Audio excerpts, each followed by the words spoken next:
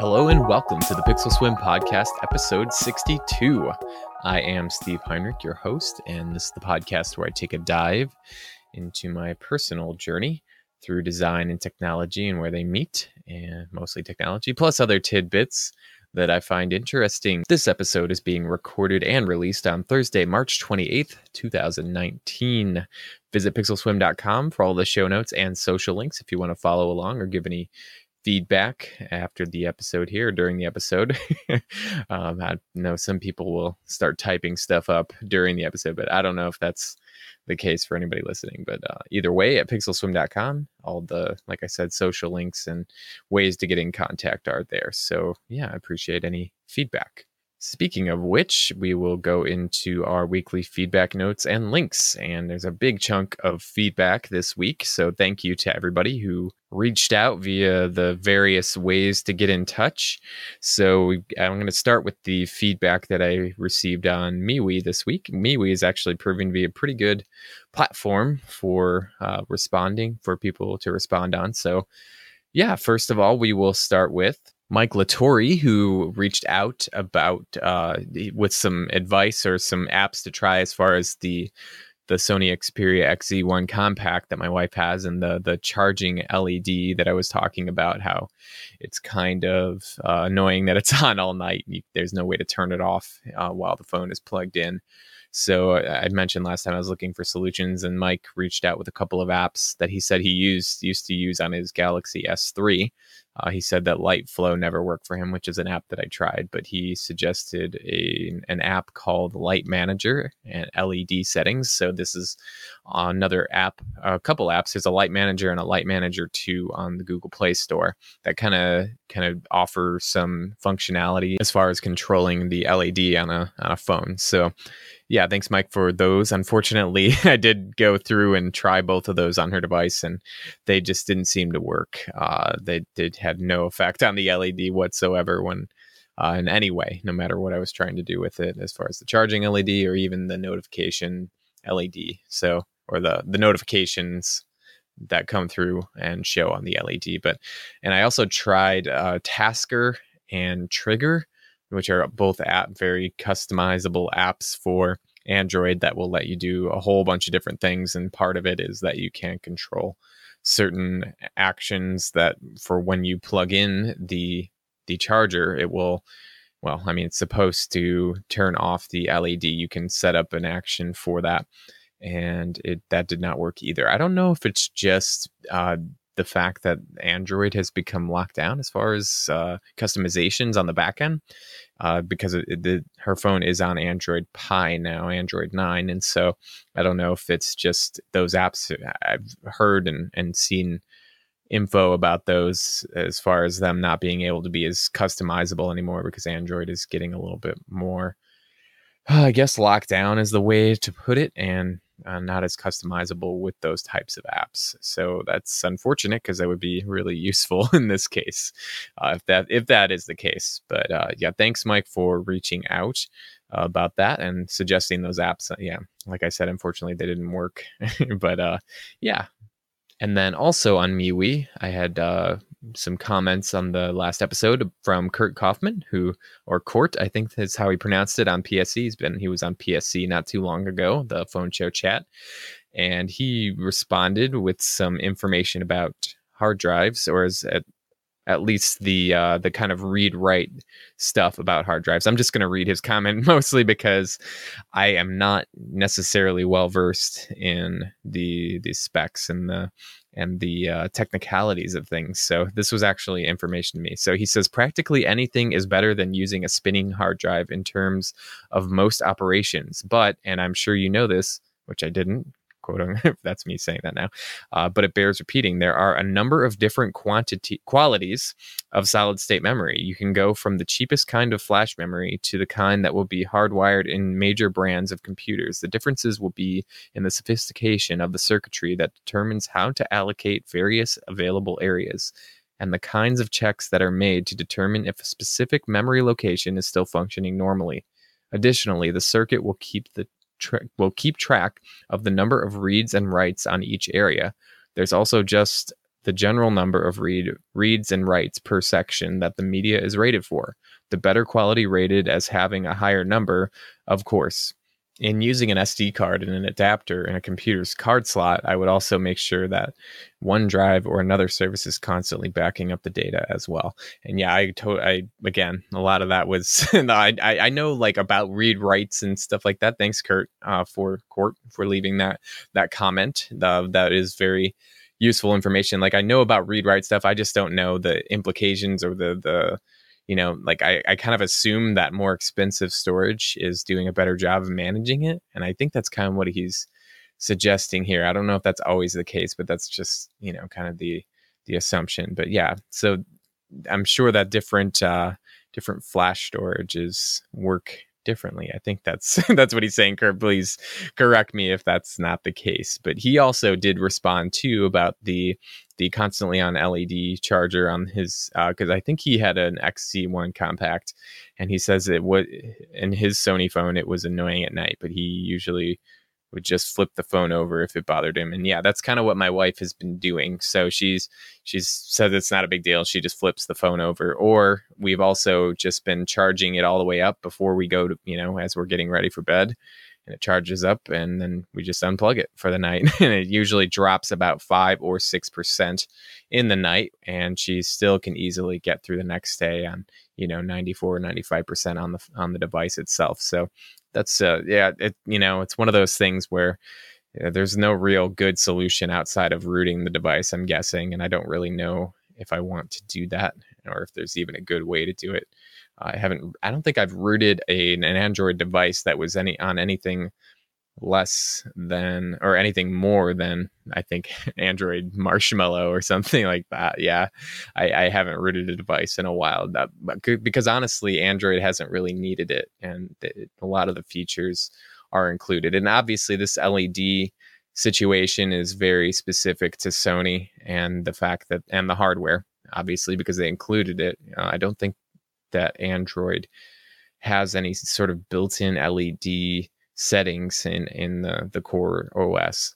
So maybe I'm wrong, but I don't think that it does. I don't think they account for that really anymore. Yeah. So thank you everybody on MeWe for reaching out. That was Court and Mike. So I'd like to jump over I got a couple of emails also this week that thank you for. You can send via any sort of outlet, and I'll be happy to read and try and respond to them. So the next one was from Frank Neathart, who's reached out in the past. Thank you, Frank, for sending an email. He's mentioned that he uses Opera on his work computer as well, and he likes the way that it downloads. The downloads are managed. Yeah, that's a big thing between Chrome and say Firefox or Opera, is that Firefox and Opera kind of use the same system for downloading things as far as the UI goes. It kind of puts it up in the main toolbar off to the right, and has a nice section for all your downloads, so you can easily go and access them. It's just a lot easier to access downloads, I think in Opera and Firefox, because they kind of do it very, very similarly, which is nice. So. And then Frank also suggested, because I've been talking about using an SD card, obviously, to expand the storage on my PC. And I've talked about that in the last couple episodes. And he says, if instead of going the SD card route, I'm just going to read what he said. I keep doing this where I start reading it as if I'm trying to speak for him, but I'll just read what he said. So instead of going the SD card route, I would try a 2 terabyte PCIe card, PCI Express card. And if you don't care about speed, you can try an M.2 card with SATA instead of PCIe. Maybe the X1 will support it. The SATA variant should be way cheaper. So yeah, I'll get into this in a little bit because it's kind of the main chunk of my show here today in a little bit, talking about everything that I went through and to get a new drive actually ordered. So I did order a new hard drive, and like I said, I'll go into more detail about that a little bit after I get through all the other feedback and notes and stuff like that. So yeah, I actually did. I have kind of decided to pass on the SD card for now, but like I said, more details to come. And Frank also goes on. He says, regarding Outlook and birthdays, I find that some of my contacts are a day off with birthdays synced from Outlook to iPhone. I don't know why. Maybe it's a time zone issue. Time zones are very complicated. Yeah, I've thought that. I thought that maybe there could be something wrong with the time zone setup when Outlook pulls in the contact birthdays from the contacts details. So yeah, I'll get to that and also in a little bit about what I've kind of done to supplement that, and also based on some other feedback that I received too. So yeah, the still an issue though, but there is a workaround that I kind of worked on, like I just said. But either way, Frank also says that the 1604, and this is something that I talked about last time, is that the birthdays in my contact details that do not have a year on them would show up as 1604 and the LG Contacts app. So basically just preloaded something in there. And basically, Frank sent me to a link that's on Stack Overflow, which is a great resource of a website. It's basically a forum to kind of make it through all of the kind of coding and different issues that you might have building anything that involves sort of coding or UI or stuff like that. But either way, he pointed me over there to Stack Overflow to the answer of why 1604 is in the default as the year. So someone posted a question on Stack Overflow about the same thing, and somebody responded. Let me get their name. Dave DeLong responded, and this is back in 2012. So this obviously isn't anything new, but he says, congratulations, you discovered an implementation detail. First off, contact stores dates as points in time, and it is impossible to store a point in time without a year because every point in time has a year.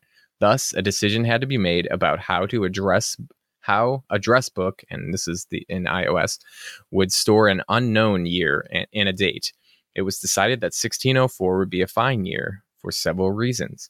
When you're talking about Addressbook, again on iOS, it is unlikely that you'll have anyone in your address book who was born in 1604. 2, 1604 was a leap year by the rules of how leap years are calculated, which means that if the person whose birth year you don't know was born on February 29th, then 1604 could handle that too. 1604 was before the Georgian calendar. Thus, if you're pulling birth dates out of Addressbook, you'll need to special case 1604 as the birthday where the year is unknown. And then he says, note, to my knowledge, this is only supported when dealing with the Georgian calendar. For all other calendars, this behavior is undefined. So yeah, that's a perfect explanation of why 1604 was showing up in the birth dates there. So that's super handy link. Thank you, Frank, for sending that over. That answered the question perfectly. So yeah, it makes sense. It's just not defined. They chose 1604 as not defined, and because the year was not defined. So makes total sense. I do my best to try and put the year in for as many people as I can, even if I have to guess a little bit. But sometimes I just don't have it. So. And lastly, Frank says he's also been really interested in the E project and that he's actually backed them in the past, and he's following along with E's progress as well. He doesn't have any devices that run it, but he is very interested in where they're going and where they'll end up in the future. So thanks, Frank, for reaching out with all that feedback. It's really appreciated. And yeah. So the next email that I got was from Kyle Helms, who reached out with a bunch of feedback as well.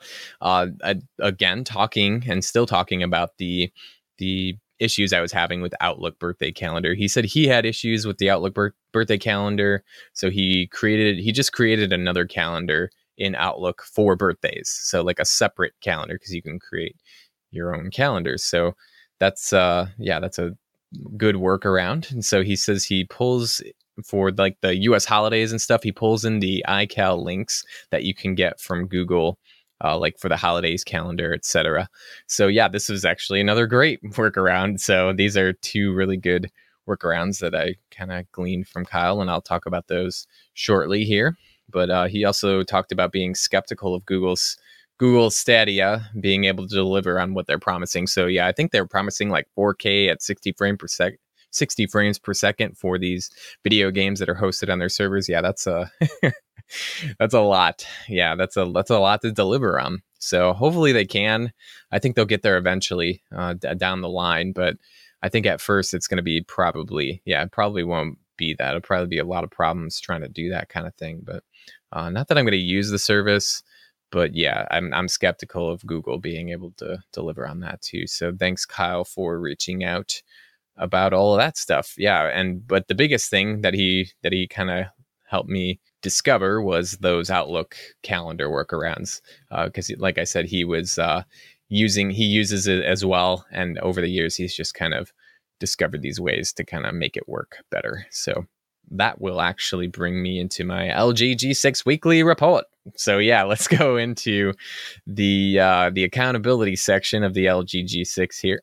And the last feedback actually leads well into this weekly report here, is that I took Kyle's advice and I manually set up my own birthday calendar in Outlook on the web and turned off Outlook's birthday calendar that loads in contacts birthdays. So yeah, basically I just created a new calendar on my desktop here on the web browser in Opera, and I just created a calendar. I left the birthdays calendar on for Outlook and just went through anywhere there was a birthday that was being pulled in from the contacts. I just created a new yearly repeating event on the same day that, said whose birthday it was. So, and then after I went through the year, luckily there's only like no more than 4 or 5 a month. So it wasn't too drastically bad to manually put them all in. But then once I got them all in, I just turned off the birthday calendar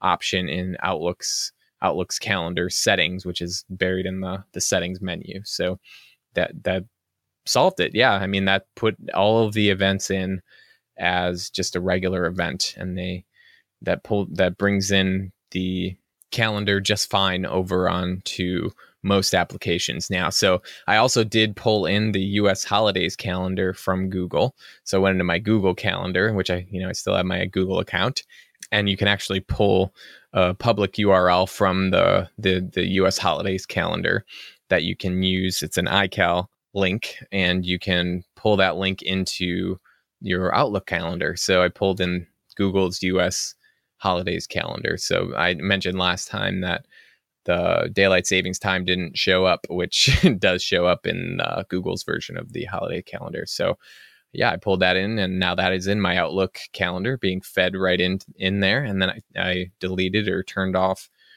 Outlook's holiday calendar. So that solved. So 2 things that Kyle suggested, I went in and made that happen and made things a lot better. So you got to kind of curate things a little bit with the Outlook calendar if you're going to use it long term. So those 2 suggestions were definitely good. But and I'm still in my LG G6 weekly report here, because now that I've done those 2 things, made the birthday calendar and pulled in the holiday calendar, back on my LG, I was using the Outlook app because it was pulling in the holidays. It pulled in all the calendar stuff fine in the Outlook app, but that stuff isn't accessible by the Android system. So I went back to LG's mail and calendar apps. So I set up the Exchange account again on the LG G6 for all of my Outlook settings. And so that pulls in contacts, calendar, mail, and tasks.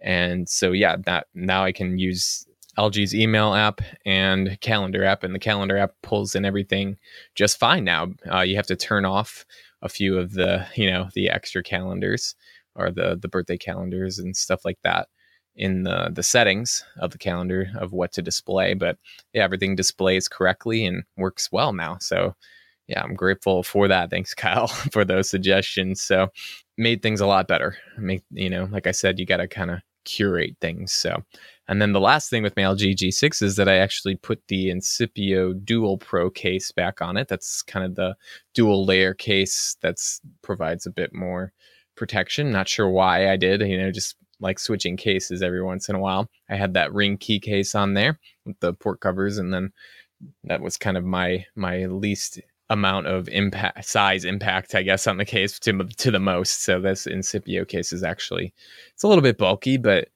sometimes I don't know about how everybody else handles their phone, but sometimes I like to be a little rough with the phone, setting it down. I like to be able to just set it down without having to worry about anything. And this Incipio case definitely lends to that. So it's on there for now. We'll see how much longer I last, because like I said, it is a little bit bulkier. It's a little bit grippier as well. So it doesn't slide in and out of the pocket super easily. But yeah, that's just kind of where I'm at, got all these cases, just trying them out.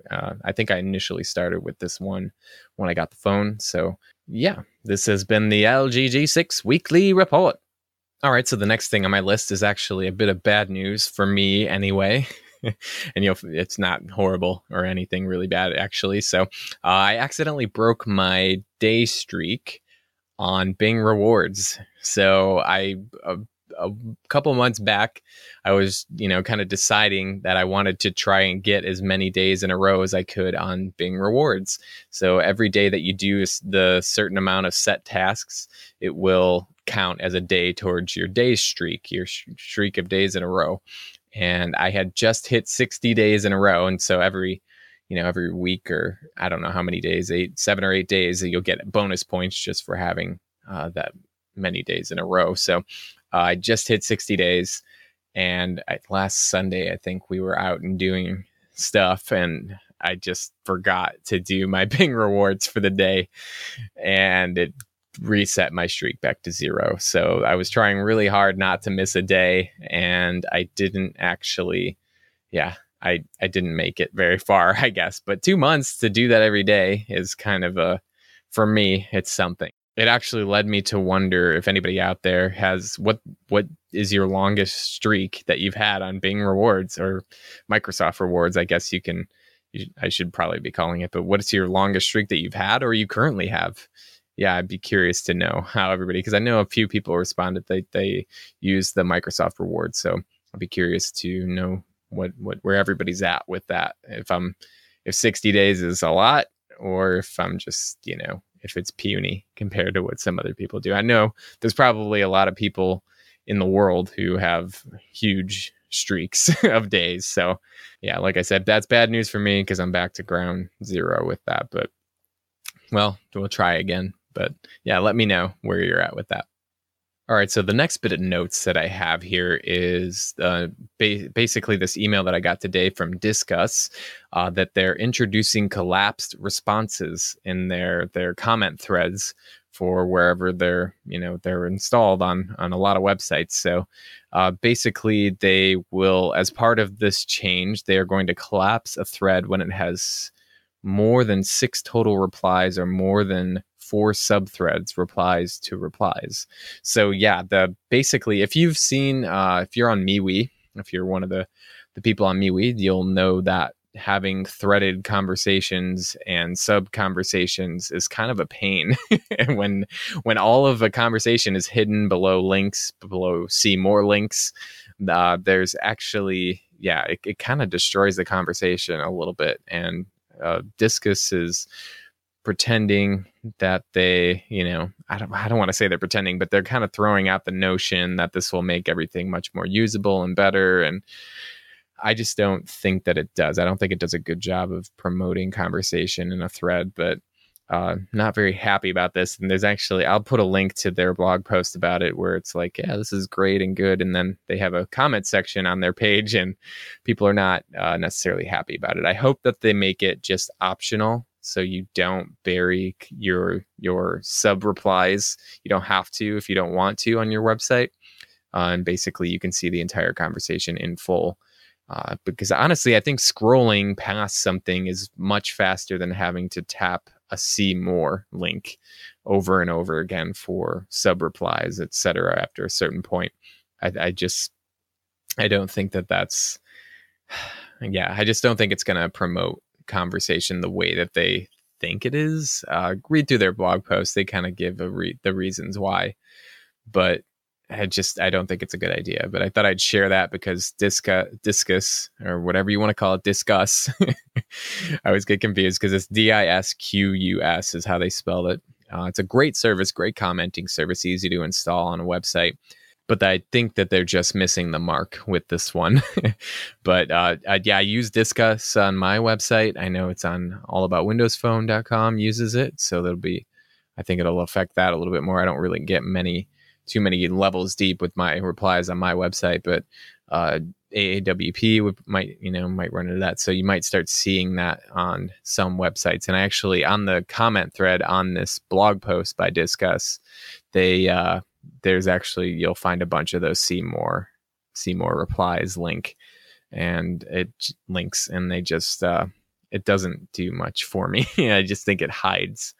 I don't know. You're just not going to get the whole conversation if you're scrolling through. And yeah, not a good thing, I don't think. All right, so I just wanted to throw out a little note on Opera extensions because I noticed a few people responded that they're using Opera. I noticed when I installed Opera this last time and started using it that they kind of offered upfront an extension that is by Opera themselves, where you can install Chrome extensions in your Opera installation. So basically, it's an official extension from Opera that you can install, and then you basically, if you install the extension and enable it, you can browse the Chrome extension store online, and all of the listings, instead of having the add to Chrome button on the extension listings on the Chrome extension site, that replaces it with an add to Opera button. And basically you can install any Chrome extension onto Opera. And this makes sense because it's built on Chromium. So that's just kind of a simple thing to do for Opera. I know that in the past that these sort of extensions in the past have been around for you to be able to install Chrome extensions on different Chromium browsers. But I thought that this was a little bit different because it's actually Opera is offering it themselves to kind of expand the functionality outside of their own extension store. So I don't know if this is not available everywhere or what, but I'll put a link to that extension, that Opera extension, in the show notes if you want to try that out on your Opera browser on desktop. And actually in Firefox too, you can install Chrome extensions by using a Firefox extension. I think it's like Firefoxified or something like that. I used to use that on Firefox, and that one works a lot differently because obviously Firefox isn't built on Chromium. So it actually will take the extension, I believe, and download it from the Chrome store, the Chrome extension store online, and sort of repackage it into Firefox, in Firefox's format.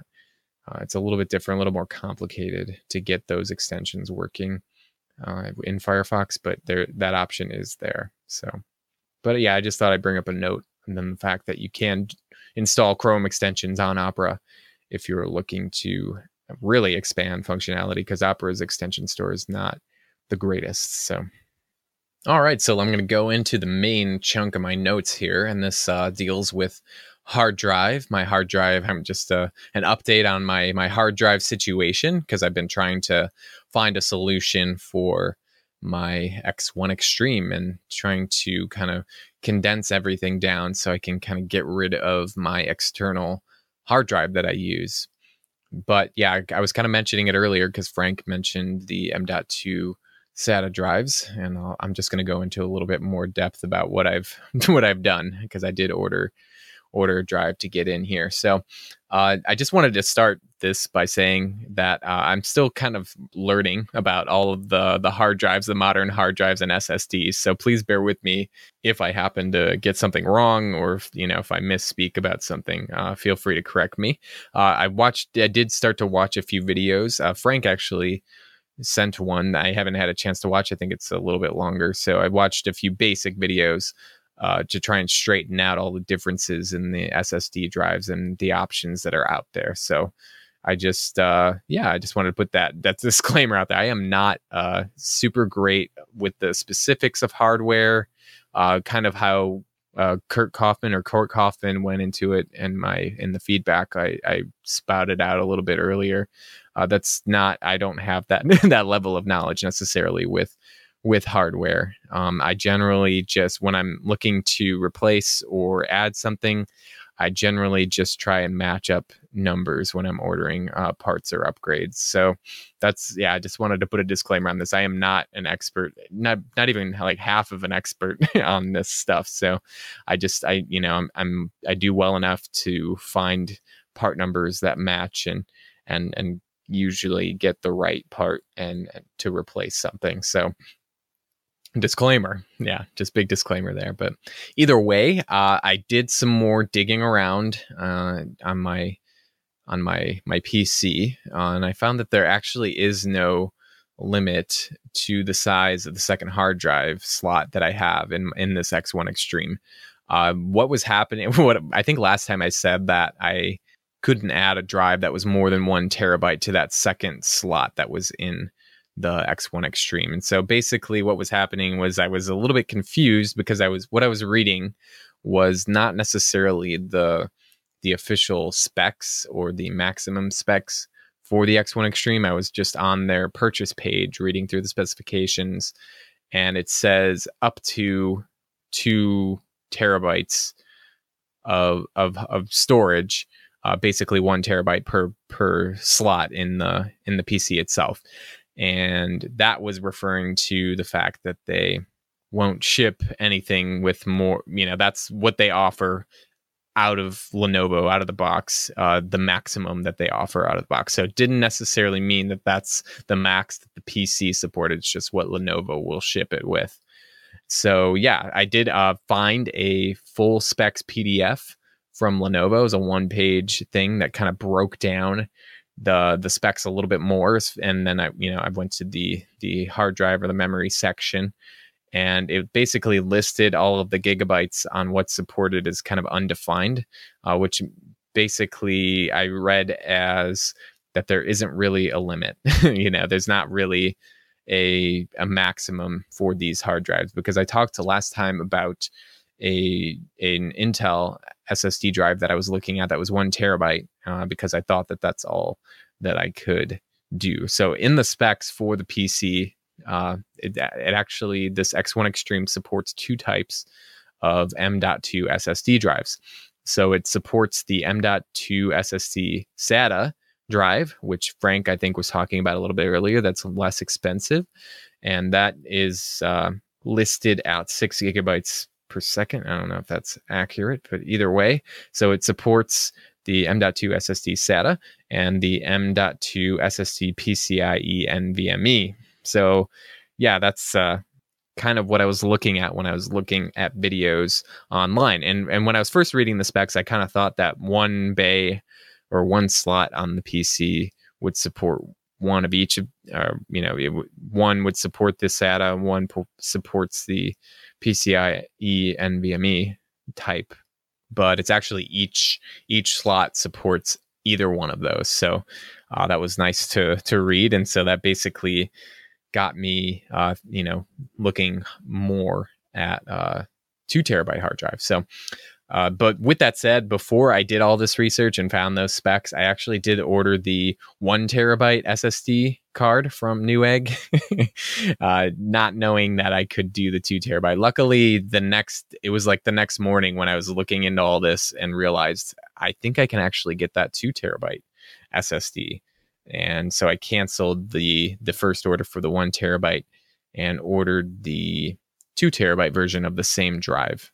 So the drive that I ended up getting off of Newegg is the Intel 660p series, and this is an M.2 2280 2 terabyte PCI Express 3.0 times 4, which I learned a little bit about in the videos that I was watching. It's a 3D NAND 3D NAND or NAND internal solid state drive. So I'll put a link to this in the show notes. It's on Newegg. And so basically, this is a PCI NVMe drive, which the second slot supports on my PC. So that's good.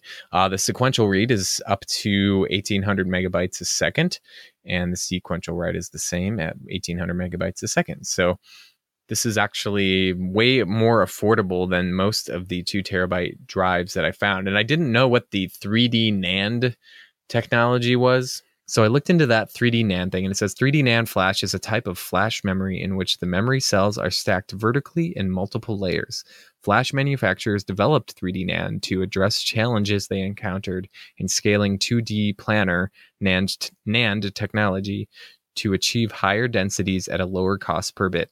So yeah, this is a way to make things a little bit cheaper, and that this Intel SSD drive is actually I don't want to say significantly less expensive than a other 2 terabyte SSD PCIe NVMe drives. There's so many things to cover as far as the types of drives. So yeah, anyway, this is an M.2 drive, and it will fit in my, fingers crossed, it will fit in my second slot on my X1 Extreme here. So I'll have 2 terabyte drive in that second slot. And I just wanted to double check as well. So I actually cracked open the bottom of my X1 Extreme, which is not as bad as it seems. It's part of the reason that I got this X1 Extreme is because it is so easy to replace things in it. So the bottom, I think there's a total of 5 or 6 screws that all basically you just unscrew those screws and you can pull off the bottom plate, and all the screws actually stay in the plate, which is really nice. That's a nice feature. I'm so used to laptops where the screws come out and you got to keep track of them, and inevitably after putting it back together there is screws left over, but this was not the case with the bottom of the X1 Extreme. So yeah, so I thought I'd double check. I popped open the bottom, and yeah, so to take a look at that second slot, and it's exactly the same as the first slot in there. So this is, I had seen this, I wanted to make sure that the model that I had, because I was going based off of the mobile tech review of the X1 Extreme, where Lisa Gade actually opened up the bottom of the computer to take a look inside at everything.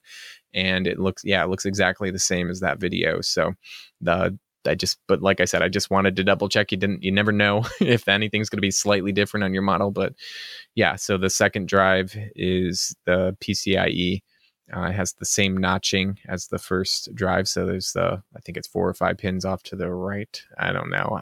Like I said, I'm still trying to learn about all of this stuff, but yeah, it's the same inside as the main drive. So hopefully when that drive comes in, I think it'll be headed in this weekend, should be delivered, and I will install that. And yeah, that'll be super easy to do and super good. So, but yeah, overall, this setup is basically going to solve all of my problems. Because I thought I was limited to 1 terabyte before, I thought that second slot was not going to be the answer. So I was looking at just getting 1 terabyte in there and working with an SD card and for other stuff. But if it comes in and it fits and it reads the drive, it reads the 2 terabytes, then it will solve all of my problems, because basically then I'll have a main 1 terabyte SSD drive that stores the OS and all the apps that I have installed, and then the life files that I have on my external hard drive, the 2 terabyte hard drive. So, and then I'll have the secondary 2 terabyte SSD in that other NVMe slot that will be for all of my work files. So yeah, I already have just over 1 terabyte of work files, but all of those will go on there. So I'll have a terabyte of breathing room. So another 12 years. Probably not, because we are doing a lot more videos. So either way, that will take care of that external drive. I will not have to have an external drive or need to use an SD card for anything. And now I can use the external drive that I use now as a backup, and that can actually stay with me, because I don't think I mentioned which one it was, which external drive that I had that I used, that I use every single day. It is actually a USB 3.0, 2.5 inch, 2 terabyte spinning hard drive by Western Digital. It's the Western Digital My Passport Ultra. So it's actually kind of quote unquote special edition. It's like a silvery looking drive. I'll put a link to that in the show notes. It was, fairly cheap to get spinning hard drives. And so, yeah, I've been working off of that for the past, a few years now, a couple years, 3 years, 3 to 4 years probably. So yeah, it's been a workhorse. I've never had any issues with it, but now I can just take that with me, because that just plugs into a USB 3.0 slot. It doesn't need any external power or anything like that. It's very small. It's the 2.5 inch version. So and it's 2 terabytes. So it's worked well, and hopefully with this new drive in there, I won't need it anymore. And like I said, I can carry it around to make backups of the new SSD drive. So, and match one for one as far as storage size goes. And then I actually have another backup drive that I use now for that, the My Passport, or the Western Digital Passport. It's actually the backup drive for that it's actually a 3.5-inch 1.5 terabyte hard drive in an enclosure. And this was actually the original secondary drive that I had in my work desktop PC when I was still going into the office and had a desk and everything. So that luckily, eventually it wouldn't be big enough to back up everything. So that one I'll figure out what to do with that one at some point. So, but yeah, basically I will not have to carry around an external drive, which is at this point, not at this point, for the past few years, it's been kind of a dongle that's hung off of my computer. I did actually attach it to the back of the display on my previous 2 laptops using a 3M product. That's like an interlocking Velcro type thing. It's very sturdy, very, very sticky. So I could put one piece on the back of the monitor or the display, and then the other piece on the back of the external hard drive. And I could almost clip them in this type of like very solid Velcro. And it's more like interlocking. So it's not like traditional Velcro, but that's how I would attach to the back. So that way I can move the PC around without having to worry about flinging the hard drive all over the place. It was attached to the back, so mounted as I guess you would say. But since I got the X1 Extreme, I haven't wanted to put a really sticky piece of tape on the back of it because I don't want to damage it because it's very, very sticky. The last 2 laptops I've had, I believe, one was aluminum and it didn't have any sort of coating, or it actually did have a coating on it. And when I pulled off the Velcro sticker, it actually, there was a little light spot around where the sticker had been. So it did pull off some of the coating that was on the aluminum. And then on the previous Lenovo laptop, it was plastic, and that one actually came off really well. So, but I don't want to put it on the back of this one. And I have the option now to not have to carry that around and make sure that it's plugged in and taking up a USB port. So everything will be internal. So that's very, very happy about that. Very happy to hopefully get this situation buttoned up and nice and easy. So basically, like I said, it's taking up a USB port, this hard drive that I use every single day. And it's just kind of, I string it around to the back. I keep the drive behind the PC at this point, and I won't have to do that. So hopefully, like I said, fingers crossed, hands together, this will be really nice and even more portable. And like I said, it's just nice to be able to have a backup drive that I can make a backup anywhere, anytime, much easier to break out, because my previous backup drive, the 1.5 terabyte one from my old PC, is in an external enclosure, and it has a power source that you have to plug in, and it uses just a regular USB cable, and it's kind of a beast. The encasing that my work bought for it is actually kind of a beast.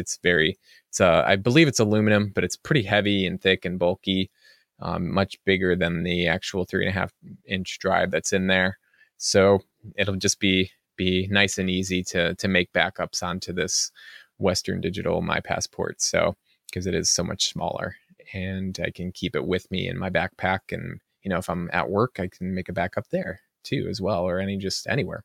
So yeah, really looking forward to getting that drive in. So thanks for bearing with me while I spew on about these hard drive problems. Hopefully this will be it. I'll report back after I get that installed, obviously, and hopefully everything goes well. So yeah. Okay, so the last thing that I want to share is a link real quick. I talked last week about having to fend off a hack on my work website. I just wanted to put this link out there because it might be useful if you use WordPress as your site. If you're not using a backup solution right now, there is a nice plugin called Updraft Plus for WordPress, and there's a free version of it that lets you do quite a bit. Obviously, there's a pro version that will, let you have more functionality, but this is the plugin that I use for any WordPress website that I've worked on. So, and it does a really good job, and it'll back up. I have it set to back up directly to Google Drive, so it doesn't, lives externally, all these backups, and they're easy to restore. I have had to restore one in the past, and it does a great job. Just overall, very, very nice plugin. Again, that's Updraft Plus. I'll put a link in the show notes because I think it's really important, obviously, if you're running a WordPress website to back things up. And if you don't have something installed already, this is my favorite one. All right, so let's wrap things up. I think I've droned on enough and talked about hard drives enough today, and thought about them enough. Either way, thank you for tuning in. Visit pixelswim.com for all the show notes. This was episode 62. Nothing significant about that. Again, don't know why I mentioned it, but either way, thank you for tuning in. If you want to leave feedback, there's a discuss comment section on the show notes page. If it goes any more than a few deep, apparently it's going to get hidden. So let's keep everything in the main thread, folks. I'm just kidding. Either way, there's an email form on there. You can get in touch via social media. Twitter and MeWe are the main ones there. I think Google Plus will be gone by the next week. So I still have been posting every episode on Google Plus. So I don't know if that's, maybe we'll do a little tribute next week. But either way, thank you for tuning in. As always, any feedback is appreciated. Thank you to everybody who left feedback last time. And yeah, have a great afternoon or evening or sunrise or sunset or twilight new moon or whatever time it is when you're listening to this. So thanks again, and Godspeed.